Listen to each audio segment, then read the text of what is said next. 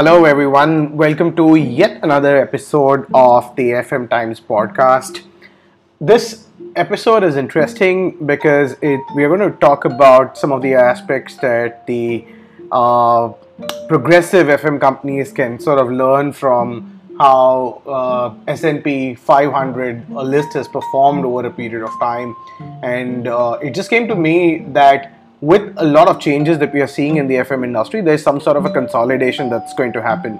And consolidation in terms of the sectors FM companies operate in, what is the niche that they are able to find, so on and so forth. And certainly we're not going to see as many FM companies around in the next 5 to 10 years as much as we are seeing right now, or as many as we are seeing right now. So the consolidation is on the cards, but I wanted to sort of dive upon in this episode from the perspective of sort of an emerging and a progressive FM company, not from the perspective of a FM company that's already leading the charts. We'll have a discussion about them maybe in another episode. But one of the interesting facts, although I knew it, but I didn't really dive deeper into it, is that the lifespan of a company which was on S&P 500 has drastically reduced, right? It's come down drastically from what it was to almost 15-16 years, expected to go lower right now than what it was. And more importantly, in the last 15 years, 52% of the S&P 500 companies have disappeared. Right, like in 1955, the average lifespan of S&P 500 was 61 years, and in 2015 it's come down to 17 years, which is significant and a drastic reduction. And now again, I'm not going to tell the story that's already been told. We know about it, but what I'm going to probably talk about over here, as I said, is what is the learning that FM companies can take, especially the tier 2 FM companies. And when I say tier 2, I am talking about all the FM companies that are young. There are young in terms of heart, and also in terms of the spirit that they bring on board, the fact that they've been around for a little less time as compared to some of the incumbents. And at the same point in time, they are dynamic and they want to take a lead into the market and want to sort of figure at the top of the end of the spectrum versus remaining at the middle or bottom end of the spectrum. Now, I think there are 4 or 5 things that they could look at doing so that they ensure that 52% of the top FM companies that, let's say, in the next 5 years do not remain in the top 10, top 15, top 20. Once those spaces sort of become open, the space can be taken by an emerging company. There is a company that takes that space. But to take that space, you will have to start to do things now. There is no way you can just wake up all of a sudden and say that there is a space empty there and this is the space that's going to be filled by our company. So what are those 4 or 5 key things that you could do as a CXO of an emerging FM company? And here they are. Number 1, establish niche. I think it's very important for you to establish niche, and when I say niche, in terms of the sectors that you are operating in. Currently, we see almost all FM companies trying to go across different spectrums. So there are companies which are doing healthcare. There are companies which are doing public office buildings, residential towers, a mix of properties.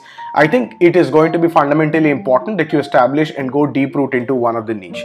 It's going to be difficult, but it is going to be the thing to do. I think that's going to be fundamentally important, because that's where you will be able to have a different value proposition canvas as compared to some of your competitors, and at the same point in time you'll be able to build upon your IP over there. The second that I would highly encourage is go deep on hard services. Hard services to me remain the most under sort of developed area of the FM service. There needs to be a drastic change. We have spoken about it a number of times, and it is important that the emerging FM companies realize that if you're going deep into hard services, you would obviously have to do it in a manner that has not been done under business as usual scenario.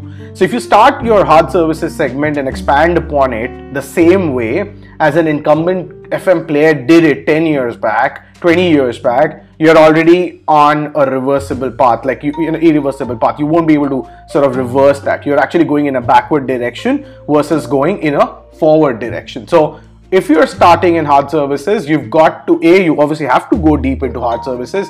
Cleaning alone would make it very difficult to survive. And obviously the money comes in the hard services, engineering services, value addition. Once you take that step has to be on, the bet has to be on technology. You have to figure out what your technology stack is going to be, and that has to start now.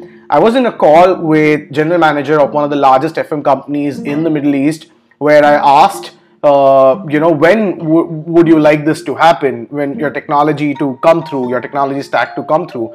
He answered me, Umesh, the right time was yesterday. And that is precisely how FM companies have to react, because they're already late. And with each passing day, you're not actually getting delayed by a day, but there's an amplification that's happening because of the fast movement that everyone else is doing around. The fourth point is going to be make integral sort of internal target of improving the ratio of the number of facilities you manage to the amount of workforce that you have. I would say go ahead and take a bold bet of doubling it. Now, if you're managing 10 facilities, have 1,000 sort of workforce, your ratio is 1:10, and you have to look at sort of doubling it and saying, can I make it more? Can I have 20 facilities for the same amount of workforce, or actually have 30 facilities but I only increase my workforce by 20-25%? Now, this is key. I'm not talking about reduction of workforce, because someone who's wanting to grow would not talk about reducing the workforce, but would talk about two other elements, which is upskilling, and at the same point in time, sort of hiring the next gen workforce. So you are increasing in your capacity in terms of the workforce, but at the same point in time, you are actually catering to more facilities. And when you do that, there are greater chances that when that slot on the top 20-25 FM companies open up, some of the companies that today are at the top but are failing to make decisions to remain on top, when that spot opens up, you will have an opportunity to give a real shot at being there. If you do not act now, the opportunity to fill that spot is as good as gone.